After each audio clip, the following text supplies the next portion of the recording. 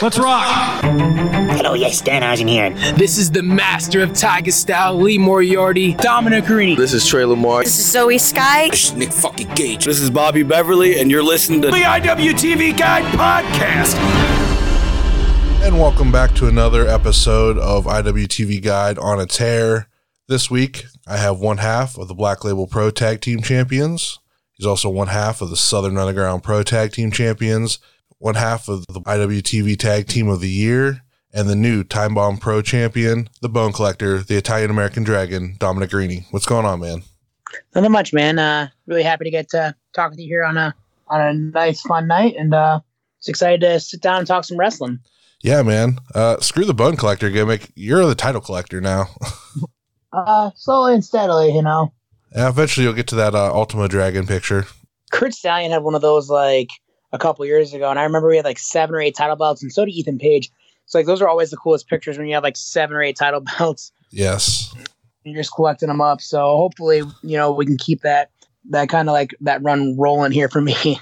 Yeah, man, absolutely. That's it's definitely the goal. I've been watching you a lot more closely since like the pandemic started. I know like we've talked briefly, and you actually mentioned like that you knew that I didn't used to like your wrestling matches because you didn't wear boots.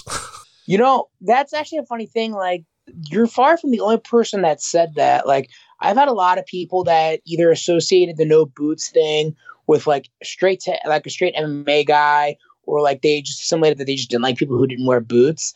So like when I put the boots on last year, like it really kind of changed a lot of people's perception of me. Which mainly like that was never the idea behind, you know, wearing boots. The main idea behind like wearing boots or shoes was really just an idea of like it was twofold. One was like the previous year I'd finally had a toe injury in a match against Eric Stevens of all people. I jacked my toe up pretty bad, and it was kind of getting to that point where I was like, man, like maybe it's time to start wearing some boots. But I wasn't quite there yet. And then I just thought about like moves that I didn't particularly like to take because of having not wearing boots, or like how hard it was for me to catch dives without boots on, and like how it was really like a risk for me. So when the pandemic started, I kind of had this idea to talk to Eric Stevens, who is a guy that like I would really ask a lot about, you know, wrestling stuff for. And I was like, what do you think about me like kind of changing my look up and like doing boots and kick pads? And we kind of agreed that would work, and kind of went from there. Yeah, I started to enjoy your matches more. Like I remember J-Lit, your matches from J-Lit, and I really enjoyed the matches you had there. And I was like, all right. And then you incorporated people like attacking your feet when it was available. And that's the thing that me was like, what took me out of it was that you're barefoot. So like instantly that would be my go-to to like attack your feet and do that kind of stuff. And like, it would come up here and there and people would do it. And I'm like, okay, see, that's a smart thing. That's instantly what I would do, but you don't want to tell that story every single time in a match. So like, I got why it wasn't always the thing, but to me it was like that would be my number one thing I'd always want to go to when I would wrestle somebody that would be barefoot. So like, but after a while I'm like, you know what, that's silly. Like I'm going to give you a chance. And like, I really just started enjoying your work. Like I went back and watched your match with Zack Sabre Jr. I really enjoyed that. And I was like, you know, that's something silly to be like angry about and like not like, because like there's so many people that do wrestle barefoot. Like Matt Riddle at the time did. And obviously like Rusev did for a while. He had like the wraps and stuff. So I was like, it's not like it was this rare small thing. And like, then when you really started coming out with the boots and stuff, I'm like, okay. I was like, now he's like, you're away from that. And now it's more focused on everything else. And especially with like tag team wrestling, it definitely helps in that aspect. Yeah. And that's like one of the biggest things Kevin and I have always kind of like strived to be. It's like, we want to be a true tag team in terms of like quasi matching, and like to have one guy barefoot and then another guy, you know, with shoes on, like it can work, but it's all about aesthetics. Like wrestling is so much about aesthetics. So to us, it was like aesthetics of getting matching gear, aesthetics of, you know, looking as similar as we could. And Kevin's always been a kick pads and shoes kind of guy. So I felt like, you know, kick pads and boots or shoes was going to be my go. Mm-hmm. And, you know, overall, I think it was a switch for the better. Yeah, I definitely like it. And like, yeah, like, it is definitely about aesthetics. Cause like, it's so weird. Like, it's very much, everybody has to have like their fit game with like wrestling gear. If like you don't look the part a certain way or somebody doesn't like a certain thing, like it can turn you off from a wrestler entirely just by like their gear, which is like really bizarre to think about. But there's definitely wrestlers I don't like or don't think that much of because of how they like present themselves. Yeah, like that was one thing that like Kev and I kind of always mentioned, like when like Koo and I always like we saw Ben Carter before like anybody knew who Ben Carter was. Just through like Dylan and IWTV stuff that we had done. And our biggest bag on Ben was always how bad his gear was. Like we're like, man, a guy that wrestles like Pac shouldn't have gear this bad. And you know, that was something that like I know Kevin had a lot of conversations with Ben about. And then like right, of course, as the end of his indie run, start of his WWE run was kind of getting there. And like when he was doing AEW, he'd finally gotten that sick new gear. And I was like, okay, now it all works together. But it's like not like one thing that can take you out of a really good wrestler is if they have either poorly designed gear or just ugly gear in general. Mm-hmm. Yeah. And that's why I think like you look, I think that's one of the reasons why like Derek Director is like so good because he spends a lot of time and personalization in all of his gear and all of his gear looks so good. And I think even sometimes, you know, you can look like Tarzan but play like Jane. But if you look like Tarzan while you're playing, you know, it masks a lot of stuff too. Mm-hmm. Yeah, Derek is one of those guys like I really want to see break out when wrestling really starts to come back and hit its stride. I'd like to see him in a lot of places. I feel like there's a handful of guys that maybe didn't do very much while things were kind of going on, which obviously, you know, I don't blame them. I mean, it's a risk to kind of do a lot. So, but like, I'd love to see him. And the other thing that like you look at it like doing a lot per se while the pandemic was going on was when you look at it really, when it comes to like big indie companies, there was really only two running when you look at it. It was like ICW and GCW. And if you weren't kind of one of those guys that was already in like that kind of like crowd or you weren't really known yet, it was going to be hard for you to kind of penetrate at that time. So I think that like with AIW coming back and, you know, kind of the vaccine being more readily available and stuff opening up, I think you're going to see guys like Derek and some of these other like younger AIW guys get out there a lot more and do a lot more. Yeah, I'm excited to see it. I that's why like I think I've really started paying a lot more attention. Like, yeah, there's like ICW and like GCW, but those really aren't so much my bag. Like, I can only stand so much deathmatch wrestling, and like I would watch the ICW shows specifically if you were on them, and that was pretty much it. Like if nothing else really like seemed like, you know, it was something I wanted to watch. Because I could only take so much. It was all very much this is how it's going to be. It's all the same style match, but with like different people. And I'm like, that's just not for me. Like, yeah. And so much about wrestling is about variety. And if you have a show that there's a lack of variety or it's all the same kind of in a row, you know, it stinks. And that's kind of something that I think partly the pandemic has hurt a little bit is that it's hurt the variety of wrestling. It's kind of put like coattailed certain styles of wrestling into being what we're seeing more of. But I think hopefully with, you know, like I said, kind of the advent of like light at the end of the tunnel, we'll get back to kind of that variety. And I think that's one of the things that makes the AIW so awesome is that there's just so much variety on an AIW show. And I think that's kind of what separates AIW from a lot of other independents. Yeah, and that's why like I really started to pay attention to like Action Wrestling and what they got going on there because it's more of a traditional thing. But they'll throw in like, you know, Angela Slane, Nolan Edward, you know, no DQ, that kind of stuff. And they would do little things like that. So I'm like, okay, like there's like storylines going on here. There's more standard wrestling. Like there's not like a whole gimmick with like the chain ropes or, you know, like inside of a cage or, you know, that kind of stuff. There's stuff that makes sense. It's not just one-off matches. Like that's what really got me into like Action. And then you were at Action. So I was like, oh, this is great. I can watch you here. And, you know, and then now Southern Underground Pro has come back. And so I'm excited for like really Southern wrestling. And like even Paradigm, they have the UWFI rules, but like they still have regular stuff too with no hooks. So I like those mixes. Yeah, there's always something going on, and like Action and Matt does so well down there at kind of like he doesn't just do matches, kind of like almost everything on an Action show has a point to it. It's got a means to an end, and sometimes wrestling gets forgotten about with stuff like that, and that's what wrestling needs to be. Sometimes there needs to be like, why are we fighting? Are we fighting just for gifts? Are we fighting just so everybody tells us how good we are on Twitter? Or, is there an underlying story? Because that's why we all got into wrestling, because there was some kind of story we were all looking into, like there was a hook for it to us, Yeah, that's why I really started focusing on them and like some of these other promotions that at least I was getting stories with it, and I was happy that they were around, and that's where I really started just focusing my energy while I was waiting for, AIW to come back and Southern Underground Pro to come back and stuff like that. So I'm happy that we're getting so close to everything kind of being there again. And speaking of AIW, and they got the Go for Broke series coming. Were you one of the people that was really pushing for it?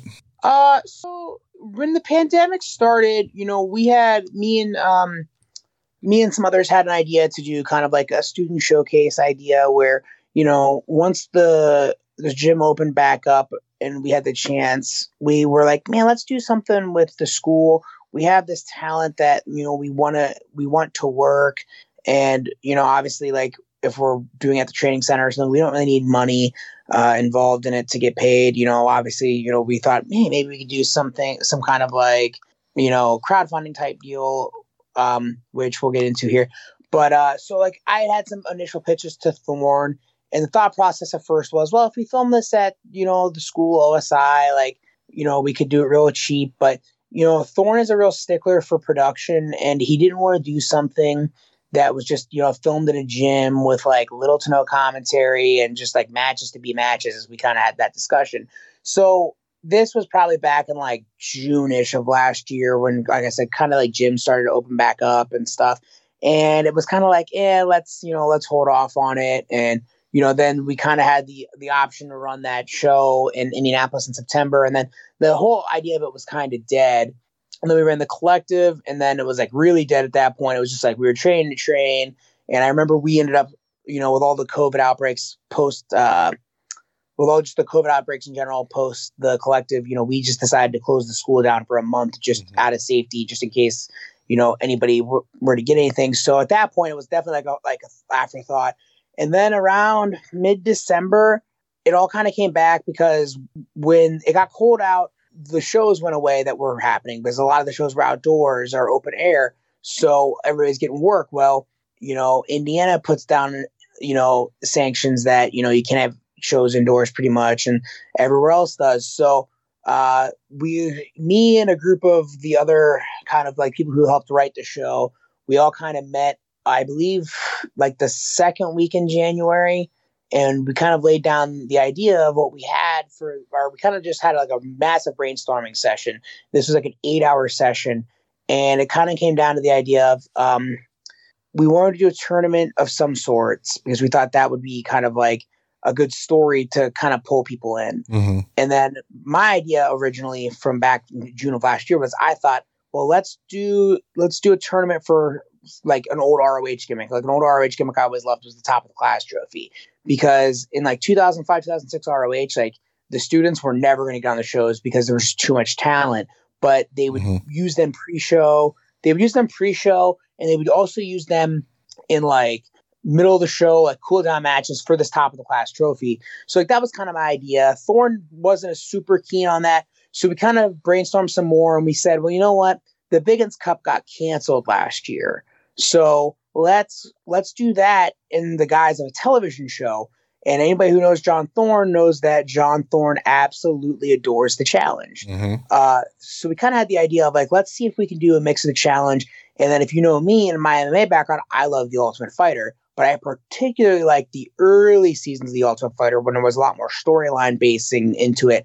So we kind of figured a mix of like The Ultimate Fighter, the challenge, and then pro wrestling, and kind of how to put that all together. So it was kind of like one Sunday we kind of came up with the idea, and then like a couple weeks later we all met and we're like, hey, let's pattern out, the first 4 to however many episodes. And then we, set up, like we ended up figuring out a venue, and then from there, it just kind of all went. But, for those of you who aren't super familiar with the premise of the show, essentially the AIW school and some others, we are competing for Biggins bucks.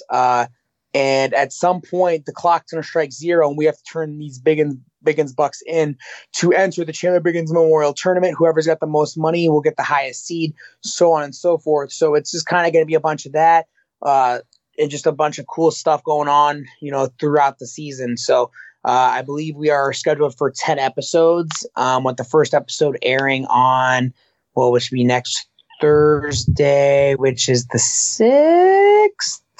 Or the 7th, one of those days. And we're excited with kind of the product that we've got, and we really think it's going to show off a lot of, our in-house talent. Yeah, I'm trying to look here real quick to make sure which day it is. Yeah, it's actually April 8th at 6 p.m. Okay. April 8th, 6 p.m. Okay. Yep, next Thursday. So yeah, I'm really excited for that. Like once they kind of like laid out the idea for it, like I was really hoping, I knew something was coming. Like there was just too many rumblings of, that, especially that when you started teasing like the hashtag, I'm like, all right. I was like, I don't think it's a show yet, but I was like, but maybe it's like a TV show to get us back to give us a reason to have a show. And I was super excited once like everything kind of got revealed, and I'm really excited to see how that goes, because like I think there's a lot of personality in the AIW roster, especially like with some of the younger guys that hasn't really been seen yet, and I think that this could be a great opportunity to really explore those personalities and what happens. So yeah, and you're gonna get a chance to see a lot of that. This is not like the Matt Justices of the world or like the like more core roster members. This is a lot of like the homegrown AIW like schools talent that you'll see. Some other new people that might have been popping up at the beginning of at the beginning of 2020. And it's just going to be a really good mix of all that. And, I will say all 10 episodes are filmed, and, feel pretty good about the quality of everything that, we filmed and what we're going to put out. I'm so excited for it, because I've been itching for some AIW, and it's been like this whole, like I really like 2019. I finally really started going to every single show that I possibly could. I think I only missed like the ones that ran on Thursdays because it's just not possible with my work schedule. But I went to everything else, and I just was really like in this groove with it. And I was like, all right, this is, my thing. And then when the pandemic hit, like I just felt like there's a whole thing missing, and it still feels like it's missing. So like the excitement of being so close to being able to fill that again and have AIW again is just, I'm so excited for it. For sure, we're excited to be back.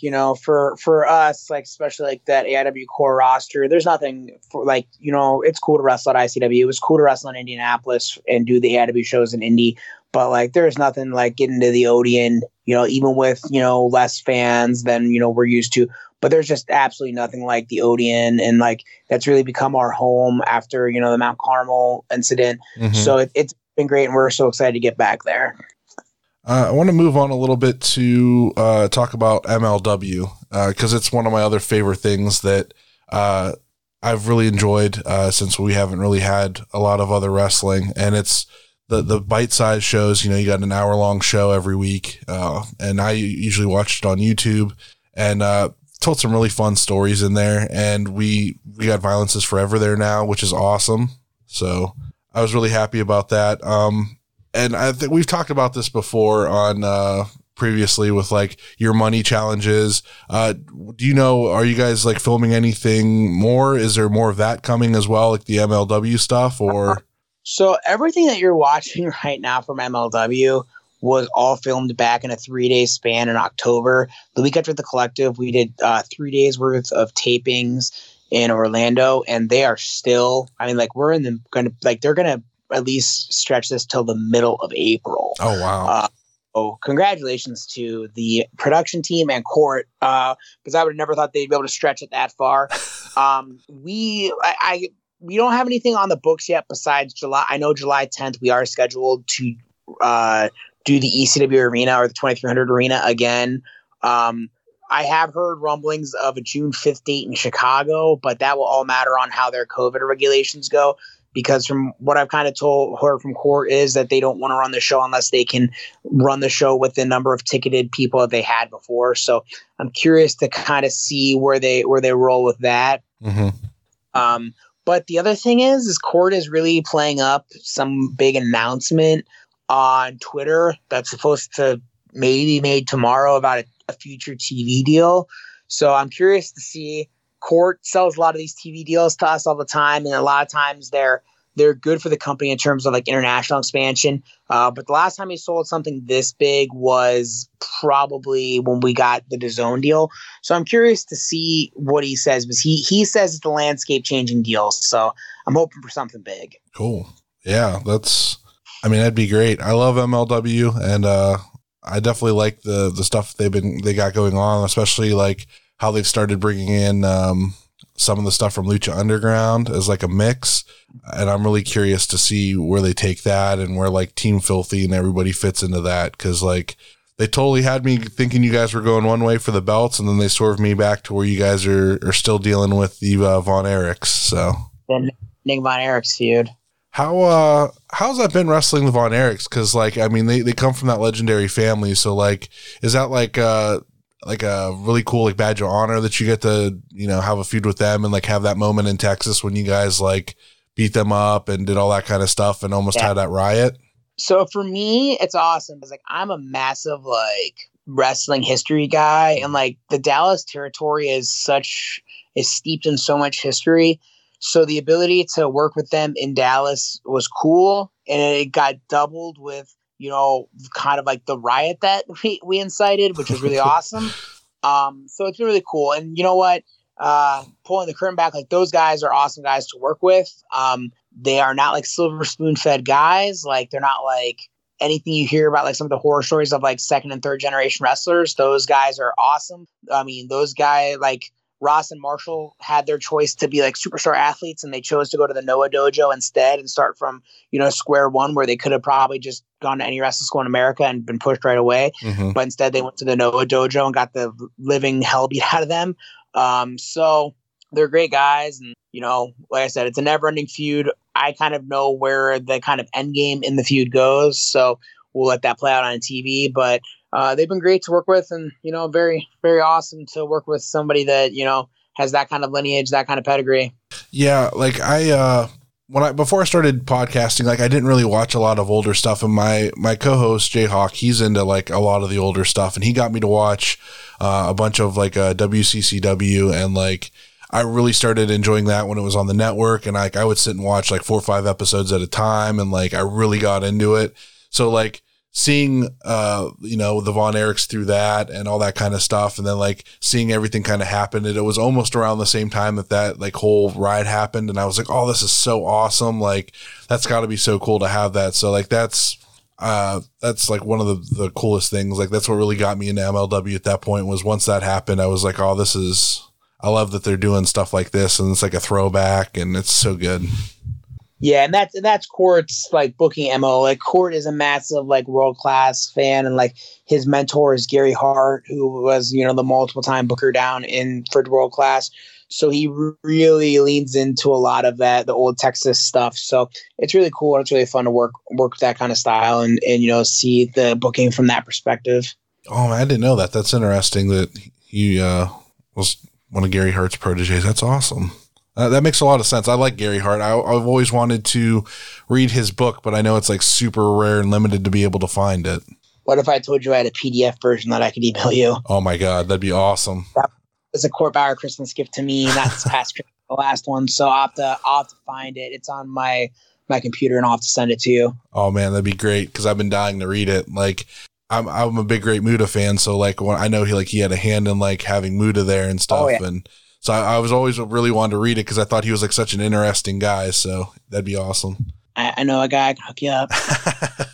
So recently you and I talked about, in one of the Discords we're both a part of, we kind of talked about Chris Hero.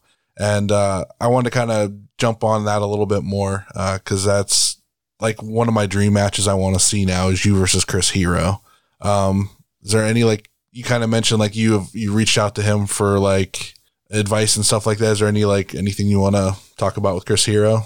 Yeah, so like Chris Hero is a guy that I go kind of like way back with in terms of my fandom. Like, if you ever listen to me on a podcast, I always cite Kevin Steen as like my first indie wrestling like love. Like, I loved Steen, like I loved Danielson, but like Hero's on that list too, of like watching old CZW and like watching like Hero be the cravat guy, because that was literally his gimmick, was he would do cravats for long periods of time. But he always captivated me, and I think also like much like Steen, like I was a really chubby young kid, so anybody who's not like in shape, like and is really good at wrestling, like I always kind of flocked to. So I always liked Hero a lot, and then kind of the story goes, I got out of independent wrestling when I got really into MMA and jiu-jitsu, and when I got back, like Hero was a guy that like I was really following, and like especially like when the network first came back, which is like really one of the times like I really got back into wrestling, I was really following Hero like as he was like kind of finish up that first NXT run, and then I was able to kind of watch him on the indies like as I started kind of training myself, and I started to kind of watch everything he did, and I thought, man, like he's still so good. And I was just like, everything about him was something that like, I was like, I really want to work this guy. And he came to AIW once while I was there. He worked Donst. And like, right as I think I was like kind of getting, well, no, like I wasn't involved yet, but like the start of 2017 was like, Hero was like getting blown up, and then boom, he got signed right again at the end of 2016, beginning of 2017. I was like, son of a bitch, like there went that match. And like I remember to the point where like that short power driver used to do was literally a Hero move. And I remember Johnny told me, he's like, yeah, he's like, you can do it. He's like, I don't see Hero ever coming back to the Indies. And I wasn't like, I was happy that I had the move, but I was like, damn, I was like, I really want to work Chris. So it was one of those things where I was like, damn. And I always remember like one of the first Evolve tryouts or the second Evolve tryout I ever did, I particularly impressed Gabe, and he literally came up to me and told me that he thought I was going to be the next Chris Hero. Oh, wow. Which is like extremely high praise. And I always kept that in the back of my mind. And essentially I kind of watched Hero do all of his NXT stuff and NXT UK stuff. And I was just like, okay, well, it is what it is. And then I saw that when he got cut last year, I was like, oh, okay, well, you know, if he's not retiring, like this is my chance finally. And I know that like I made a tweet like when he did the whole Chris Hero's back thing, and there was like a lot of like people were like, man, there's a lot of great first time matches out there for Hero, and a lot of people were like listing me as one of them. So I was like pretty geeked up, and I know that the first Indianapolis show we made an attempt to get him, and he wasn't taking bookings yet, and you know he's still not taking bookings. I think he's I think he's being very cautious with COVID. He actually kind of mentioned that on his podcast. But when he started his podcast, you know, it definitely brought me into a second level of like really appreciating Chris Hero and really appreciating that like the lessons that he was teaching on the podcast. So I reached out to him and I said, hey, I don't know, you know, if you really want this feedback from me. I was like, I know you. I was like, I think you know me. I was just like kind of put over the like some of the things he's taught on the podcast and how it helps me as a wrestling trainer, and how I thought like it might be nice to hear that. And we talked about some stuff, and you know, there's definitely a mutual respect there. And like if I had to pick one match that I want within the next, you know, year to 2 years, like that's the one. Right on. Yeah, you really put over his podcast heavy in the Discord, and I was like, all right, I'm going to check this out, and I got hooked instantly. Like, I immediately realized, like, why I always liked Chris Hero, and, like, I saw him when he came back on the Indies originally and had that match with Donst. I got to be ringside for that, and I was like, oh, I should get a picture with him. I'm like, nah, he'll be around. And then he really didn't come back, like, or I didn't come back to AIW for a while, so, like, I kind of missed out on it. And like, that's one of my biggest regrets is that I didn't get to like meet him and stuff like that. So like, I definitely won't make that mistake again. If, we get this match or if we get him back in AIW, like I really would like to see him live more, if we get the chance. Cause, I think, you know, I used to always think that like between him and Punk, like I just really liked Punk more. And like now that I'm older and like I've seen a lot more of Hero's matches, I'm like, I think I might actually like Chris Hero a lot more for some reason. Like, I think just his style and like how he's just like a student of the game, and like he's always like getting better and better and like doing different stuff. And like, I love all his stuff now. So for sure. One other thing I want to talk about, you had like a 10-second match with Bobby Beverly at the UWFI Rules tournament where you were technically champion after, but you kind of like left the belt up to face Hoodfoot. It was funny because like I want to say it was like the next one of the tapings they did, like one of the commentators put over like that you guys had this epic match, and I was like, it was 10 seconds. How epic was it? Like you caught him into it choked him out. It was great, and I popped huge for it, but I wouldn't call it an epic match. I don't know if he was just, I don't know how he was trying to put that over as epic, but it was really fun. I think maybe like the win was epic. Like that's all Bobby. So Bobby was like, in his mind, it was like, if we do this, like if we have a shoot fight, like I'm not going to be able to beat you. Like this is like, you should beat me in 10 seconds. So Bobby did previously in the night had kind of like bum rush Cole at the start. So the idea was like, hey, I'm a student of the game. I watch him bum rush Cole. I catch him right in the triangle. And it really worked because like the crowd was so hot for that finish. So like props to Bev. Like it was like possibly the most perfect call of the whole tournament. Yeah, he always cracks me up because like I'll be talking to him about like, since he's doing a lot of the UWFI stuff, and he's like, I don't, he's like, I'm cool with this. Like, he's like, but they put me in there with these guys that like have like legit backgrounds. And he's like, I don't think I should, he's like, I just always find this weird way to beat them. He's like, I can't, he's like, it's so weird. Yeah, it is. But, you know, Bobby's a consummate professional, and Bobby always thinks about, you know, how would this make sense in this situation? And to Bobby's credit, he always finds a good way. So, yeah, he's always been kind of like that. Like ever since I've known him, he's always been the humble guy, but he can, you know, he's been around forever. And I definitely absorb knowledge from him whenever I get to sit and listen to him talk about stuff. So he doesn't realize it, but he's definitely a tree of knowledge when it comes to a lot of stuff. So yeah, absolutely.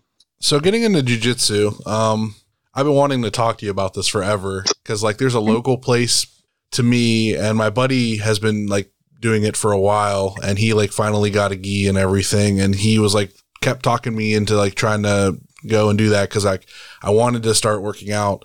And he's like, this is the best way to do it. He's like, you can start, like, they have beginners classes, come do this. And I went and did one, and I fell in love with it. And it wasn't long before the pandemic hit after. So like, I haven't been able to do it since. But I'm hoping like I'll be comfortable about like being like up close and in somebody's like personal space soon once I get like vaccinated.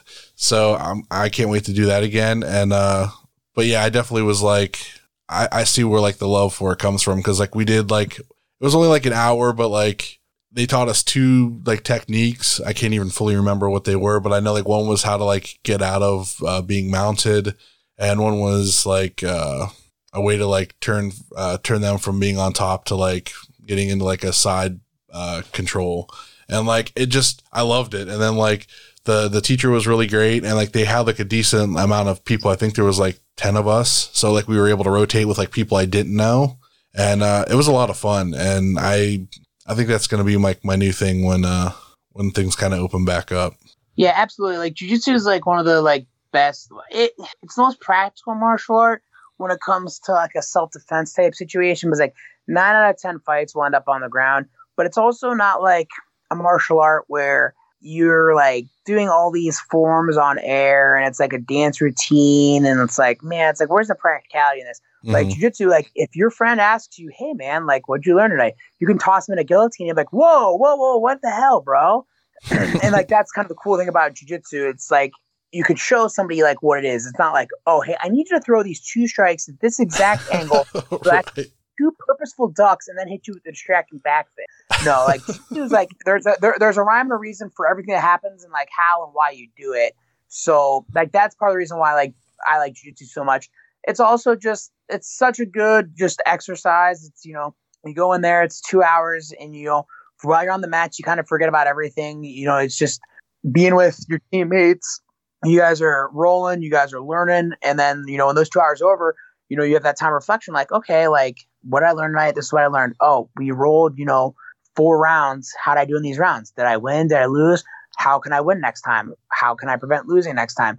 There's just so many things. The saying always goes like jiu-jitsu is like chess, whereas like other martial arts are checkers. And what that really means is that like jiu-jitsu, there's no straight linear line to get to where you need to go. Checkers is such a straight line game. You can only go one way until you get kinged, and then you can kind of move wherever. Whereas like jiu-jitsu is chess because everything you do is such a piece part that leads to another piece part, and kind of overall is what leads to, either getting submitted, getting the submission. It just kind of how it goes all together. So like that's what that means. Like when they talk about jiu-jitsu being chess, like every little piece part, like if I move a pawn here, that's going to affect how you move your rook and so on and so forth. And like when I first did jiu-jitsu in 2009, so it's 2021, so 12 years ago, like that was the idea behind it. Like I fell in love with it because there was just so many options, so many ways to go about it. And, jiu-jitsu is the ultimate telling ground too. For the most part, the most athletic guy doesn't always win a jiu-jitsu match. It's usually the guy who has the best technique and the guy who, works the hardest is usually going to win the match. So like that was kind of always like my motto was I knew I wasn't the most athletic, but I knew I was going to come the most in shape, and I knew that no one was going to break me mentally. And that was always kind of why I had the success I had in jiu-jitsu. Right on. Now you're a purple belt. Like, what all do you like? How long do you have before like you think you could be black belt? Like, is that something you're looking to do, or? Yeah. So I would definitely be a black belt now if it wasn't for pro wrestling. I would maybe be a black belt now if Johnny Gargano had been signed and I didn't have the kind of schedule I had adjusted into at the AIW training school, because essentially I got my purple belt right as I started pro wrestling. And right after I started pro wrestling, which would have been like September of 2016 was when Johnny got signed. So when Johnny got signed, it ended up being I had a lot less time to do jiu-jitsu because I was assisting with teaching the class like right then. And then in about middle of 2017, like early 2017, like March-ish, we decided to do 4 days a week at the academy at the AIW school, which it's now back down to 2. But when I did that completely cannibalized my time. And there was probably a solid 8 to 9 months where I didn't do jiu-jitsu. And then the pandemic has slowed down my progress because like I was definitely looking towards my brown belt at the end of 2020, but that of course didn't happen with all the slowdowns and everything. Mm-hmm. So my hope is by the end of 2021 to get my brown belt. I've talked with my coach about it a bunch, and I really think that it'll be one of those things that can't happen this year as long as I'm able to get into, 1 to 2 classes a week, which my schedule is working out a lot better now. So everything's opening back up. So yeah, I mean, my goal is here. I've done jiu-jitsu 12 years now. It's probably one of the longest relationships I've ever had in my life with anything. So to get my black belt and at least see the light at the end of the tunnel is definitely a thing that I want to do. Because like guys that I started with have gotten their black belts already. And it definitely is something that I know I took a slightly different path than I had originally planned, but it's a path I want to finish. Right on. That'd be really cool. I was just thinking about that while we were talking, because like you being a purple belt all this time, I was like, oh, that's interesting. I wonder like how far he has until like he hits his next rank and that kind of stuff. Yeah, so. Brown is the next rank, then after brown it's black. So I would assume if I could get my brown belt here by the end of 2021, I would say maybe by like 2023 I could get my black belt, but that's being very generous to myself. Who knows? It could take longer, but right now it's just like getting my brown belt is kind of the next key. Do you see yourself still competing in like tournaments in jiu-jitsu, or is that something like you probably won't do again? You'll probably just focus on like just regular training? It's hard. So to go from where I went on a competition level to where I could go now, it's hard for me because the kind of commitment that I've put into professional wrestling to get to where I've gotten in pro wrestling is the similar commitment that I had to put into where I was getting in jiu-jitsu. And I don't think that I could compete at the level that I would want to compete at with my pro wrestling schedule right now. Maybe it's something that I would like to compete at least a couple more times. But it's all about scheduling and timing, making sure that I can train enough, mix it with pro wrestling, because sometimes I'll have tournaments that I've thought about doing with jiu-jitsu, but then, I got a booking that weekend, so it kind of ruins it, so on and so forth. So it's all going to be a timing thing. The good news is I just turned 31 this year, so that means I get to roll in what's known as the Masters division, which when I was a young 19-year-old whippersnapper, I always thought those old guys, I couldn't believe those old guys were doing that. But now I'm 31 and I can do the Masters 1 division, where essentially it's just anyone between the ages of 31 to 35 do it. Okay. And then Masters 2 is like 35 to 40 and so on and so forth. So I'm interested to maybe, go roll with people my own age and not roll against these 19-year-old killers that are like college wrestlers, that I've just hey, I've decided to come and do some jiu-jitsu today. Yeah, like my family, I have like this weird like history with jiu-jitsu. Like my mom's brother, like I remember going to New Jersey and they took their the kids to karate class, and like I kind of sat in on it and was like listening to that. But like he always like spoke about this guy named Royce Gracie and like the UFC stuff.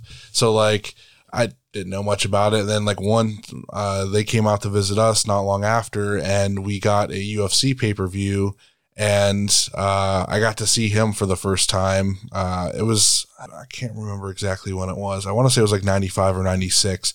He was in the main event, and like he beat the person, I want to say in like the first or second round real quick, because like the match before went like a full, I want to say like half hour. And it was just like, it was really brutal. Like they were just kind of laying there, not doing much for most of it. Yeah.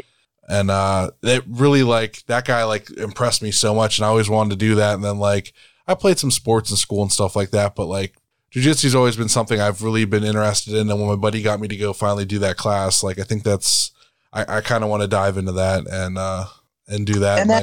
And that's what I tell anybody, especially with like jiu-jitsu or pro wrestling, like the hardest step is to put yourself in the door and put yourself on the mats or in the ring.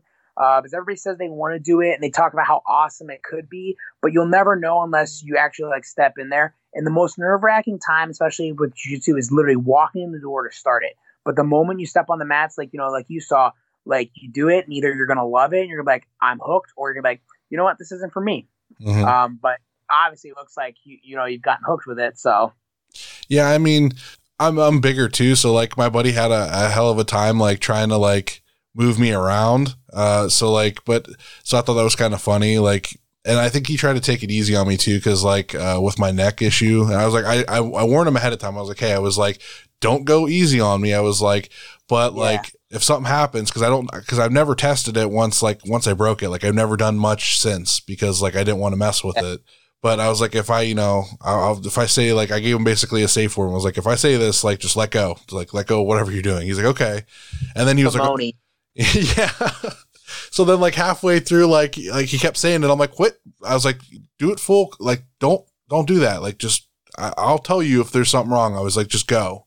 And, like, once he started doing that, we were fine and stuff like that. But it was a lot of fun. And I always thought I'd, like, do really well at it. So, like, when I got in there and, like, even going against people I didn't know, like I felt really comfortable, and like the head guy was like really in, like he's like, yeah, I'd like to see you come back and do more. He's like, you seem like you like picked up on stuff real quick, and he's like, so I was like, I would love to do that. Like I'm hoping that's gonna, hopefully I can start doing that this summer. Like if everything opens up.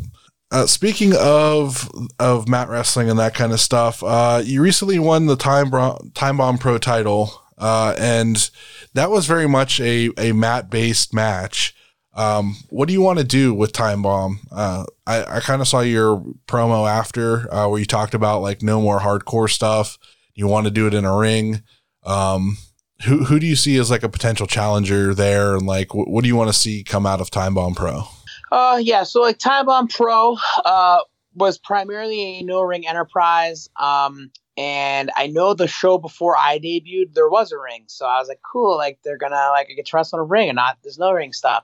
And then my first show was like, no, we're doing it in the basement of this skate shop, and we put you guys on the platform. I was like, oh, cool. So we did that match, and then obviously I called out Oren.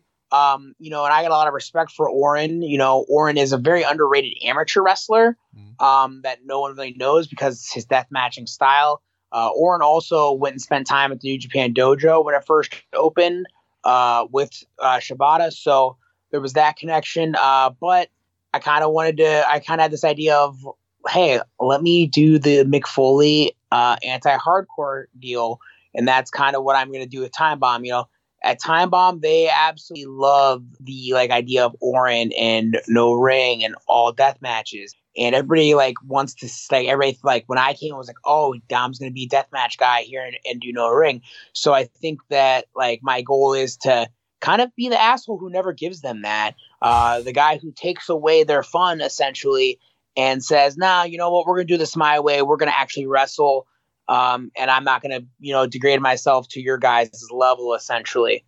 Some potential challengers, Damon Spriggle is a pretty great talent. From the Minnesota area that wrestled Justice on the last show. He wrestled Orr on the show prior. The problem with Spriggle is he's a really good normal wrestler, but for some reason he keeps on coattailing himself to do death matches. So, if he wants to stop, throwing himself through barbed wire and glass, we'll give him a shot against me. Same with Ricky Norin, who's another guy trained out of the academy in Minnesota with Ken Anderson, who once again, loves death matches, but I think, could be a pretty good normal wrestler if he wants to be. So we'll see that. And realistically, I guess, for me, it's just with Time Bomb, let's bring this belt into something different than death matches. Let's put some prestige on it. And, Orin Vade can work his way back up from the bottom. What about the Carver? You interested in maybe taking on the Carver? The Carver's a murderer. He's a horror movie villain. He's not a wrestler. So I'm gonna let the Carver exist in the Carververse. Right on.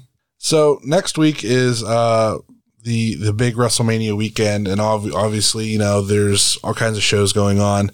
I want to finish up here by talking about the two things here. One is the ICW No Holds Barred Pit Fighter. They got the tournament going on. I'm assuming it's going to be in the cage or the pit, and you get Ku first round. How are you going to handle that, especially considering the fact that you guys got a team on that same weekend? Kevin and I have 110% always viewed ourselves like Walter and Tim Thatcher and how they did Ring Conf, where it's kind of all about the spirit of competition. Catchpoint was the same way when I was in Catchpoint. We always talked about it was always about competition, and Kevin and I view it the same way. Our competitive interests are gonna work on Friday morning or on Friday afternoon at noon to work together to beat Finjuice hopefully, and then we have to compete against each other, and whoever wins that match moves on. And here's the deal: being the friends we are, whoever wins that match, the loser is gonna corner him the rest of the night throughout the tournament. And obviously I hope I win, but Kevin and I look at it this way. When you see two MMA teammates, let's, for example, say when John Jones and Rashad Evans were teammates and they said they would never fight each other, everybody always created this narrative of, man, I wonder what their sparring sessions look like. It must be such a good fight. These guys are so good at the top of the division. And I wonder what that would look like if we saw it. And that's where Kevin and I's head is at when people want to match stuff together. It's it's people probably wonder what this looks like, two such similar minded guys that are tag team partners and really good friends. Mm-hmm. So obviously they're going to know each other's ins and outs and what each other wants to do.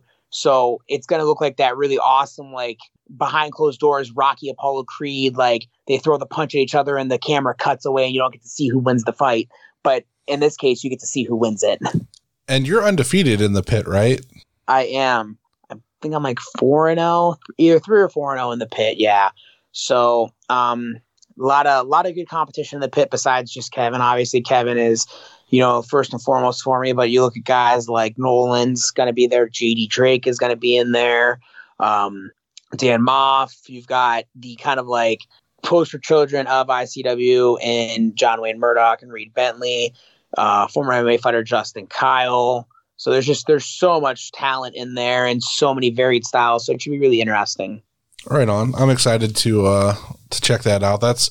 I will check that out. Just, as I said, I always like to support you, and I do enjoy some of the Pit Fighter stuff. So I'll probably be watching that. The hard one that I'm really bummed because I worked during the prime time for this to be on is the Action and Southern Underground Pro show. Have Fun Be Sad. Kevin Koo and Dominic Green of Violence is Forever present Have Fun Be Sad. Yes. And when Matt reached out to me and was like, hey, do you want to sponsor the Violence is Forever match? I'm like, yeah, like I was thinking that, but I was like, it's probably like, I don't know, like how crazy it's going to be. Cause like there, obviously there was rumors that, it could be a possible AEW team. And I was like, oh, that'd be crazy. So I was like, yeah, let's do it. And so he's like, okay. And he's like, then he didn't tell me who it was. I didn't know until like everybody else knew.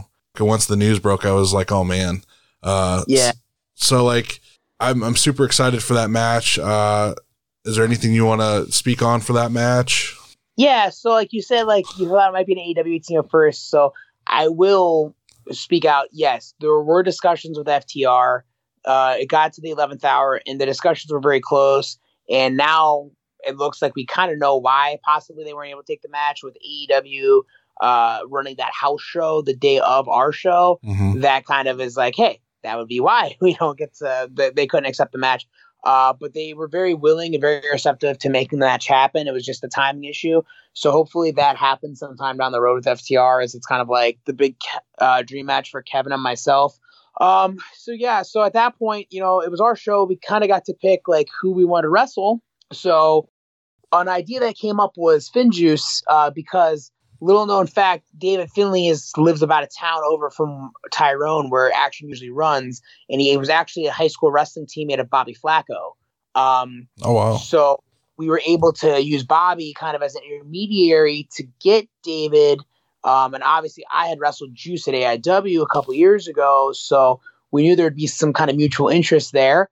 There was a reaching out process, some negotiation process, and it all ended up working out for us. And it's a big deal for Kevin and I to wrestle Juice and David. They were in the finals of the IWGP, heavyweight tag league last year. They won it the previous year, former IWGP heavyweight tag team champions. So obviously one of the best tag teams in the world. I think they were top 15 in the PWI tag 50. So to get to where Kevin and I, always see ourselves getting, this is one of those matches that's going to be massively key for us. So we're really honing in on this match. It's probably, I actually had this conversation tonight. It's probably our most important match of the weekend in terms of, notoriety. So just really excited to have the opportunity and really excited, to have the opportunity to put together the show that we did for, WrestleMania weekend. From a kid going to WrestleMania in Dallas, Texas in 2016, and watching going to every Evolve show, wanting to be booked on WrestleMania weekend to having his own WrestleMania weekend card. It's kind of wild, Yeah. I love that you guys were able to do that, and the card overall for that show looks really good. I've been really focusing on the Showcase of the Independence cards, and they've been looking really good. I'm really excited for those. Like, I hate that I have to work during most of them. So like, hopefully I can catch the replays in the evening. Cause all the shows I really want to watch are in the afternoon, blocks, and I don't get to get out of work until like 5. So I am going to try to put on, this show though, and maybe just, leave it at my desk and then have my headphones in so I can kind of hear what's going on. Yeah. And maybe pop over when, certain matches come on. For sure. One thing that Kevin and I really were hoping to do with this show was to maybe highlight people who aren't going to be on 97 shows the weekend, because a lot of the same talent is going to be in a lot of the cities. So there's a lot of like people we're trying to use that might not be everywhere. Your Adam Priest, your Nolan Edward, or not Nolan, he's everywhere. Your Adam Priest, your Cabana Man Dans, guys like that, Alex Kane. For me, getting Logan Creed on the show was something that I really wanted to do. I've gotten to know him through MLW, and I see how hard he works, and I wanted him to get that opportunity. Mm-hmm. Derek Neal getting an opportunity. I think Derek Neal is quite possibly one of the best wrestlers on the independent wrestling circuit that no one talks about right now. So to get these guys opportunities that are down there, it was so key to Kevin and I to kind of showcase, talent and action and stuff that might not be seen as much. Right on. Yeah, I'm super excited for it, and I'm really happy that I get to sponsor that match and like get to see everything. Like I'm very excited for that card. one other thing I wanted to talk to you about, because I was re-listening to your interview on Wrestling Cheers, and you guys did like talk about like Nickelodeon game shows and stuff. And one of my favorites was always Legends of the Hidden Temple. Would you like to see a reboot of that? I think with all the technology they have now, I think if they reboot it, it'd be awesome. I don't know how down to play the kids would be. I think that like we're very lazy now. Like we're going to have a much lazier generation that they'd be like, hey, let's do this through a video game instead of actually running through the obstacle course ourselves. But I think if you had enough kids that were willing to do it, and with all the kind of really awesome that you could do kind of now like visually and CGI and all that cool stuff, I think it'd be an awesome reboot if they wanted to really do it. I think you probably have more life in a Nick Arcade reboot at this point, but who knows? With these shows going on Paramount Plus right now, they're going to have a really good resurgence, I think. Yeah, like I know like Are You Afraid of the Dark has like even got like a second season of stuff now, and I'm like just curious about like some of these shows. Like one of the ones that I don't think will ever like amount to anything, but like for some reason was fun to watch was like Wild and Crazy Kids. Like I remember they did stuff with like remote control cars in like a closed off area out in the middle of this field. And I don't remember exactly what they had to do, but I just remember there was remote control cars, and I was like, that would be so fun to do. And like thinking back on it, I'm like, that's something like you could do very simply. Like, I don't know why that wasn't like more common with people, but just bizarre stuff I used to think about with those shows. Absolutely. All right, man. That's all the questions I got. So thank you for doing this. I really appreciate it. Yeah, no problem. Happy to be here. Happy to, promote the stuff that we got coming up. Everybody, be safe. We're not out of the woods yet with all the COVID stuff, but if you can, schedule yourself your vaccine. And, we can get back to hopefully, by the end of this year, hopefully, kind of back to where we were before and having some fun at wrestling shows and hanging out with everybody again, Oh, yeah. Thanks for listening, everybody. And we'll be back Monday with our review of Southern Underground Pro, Are These Our Lives? Hey, what's up? I hate your guts. Your dog shit charm is drying up. I hope you get your ass kicked, 'cause you're so painfully fake and plastic. You're such a motherfucker, such a soul sucker. Wanna watch you squirm and suffer. Ignore my even temper worldview. Mercy is a virtue, but all I wanna do is hurt you.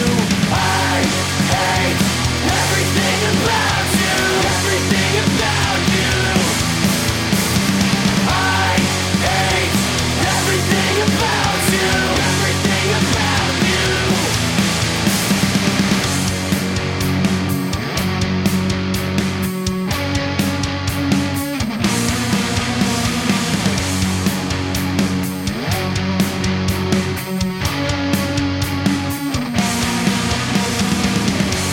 The only thing that I regret is everything I wish I'd said. Dragged down so low to your level, I'm never going back again. I hate everything about you.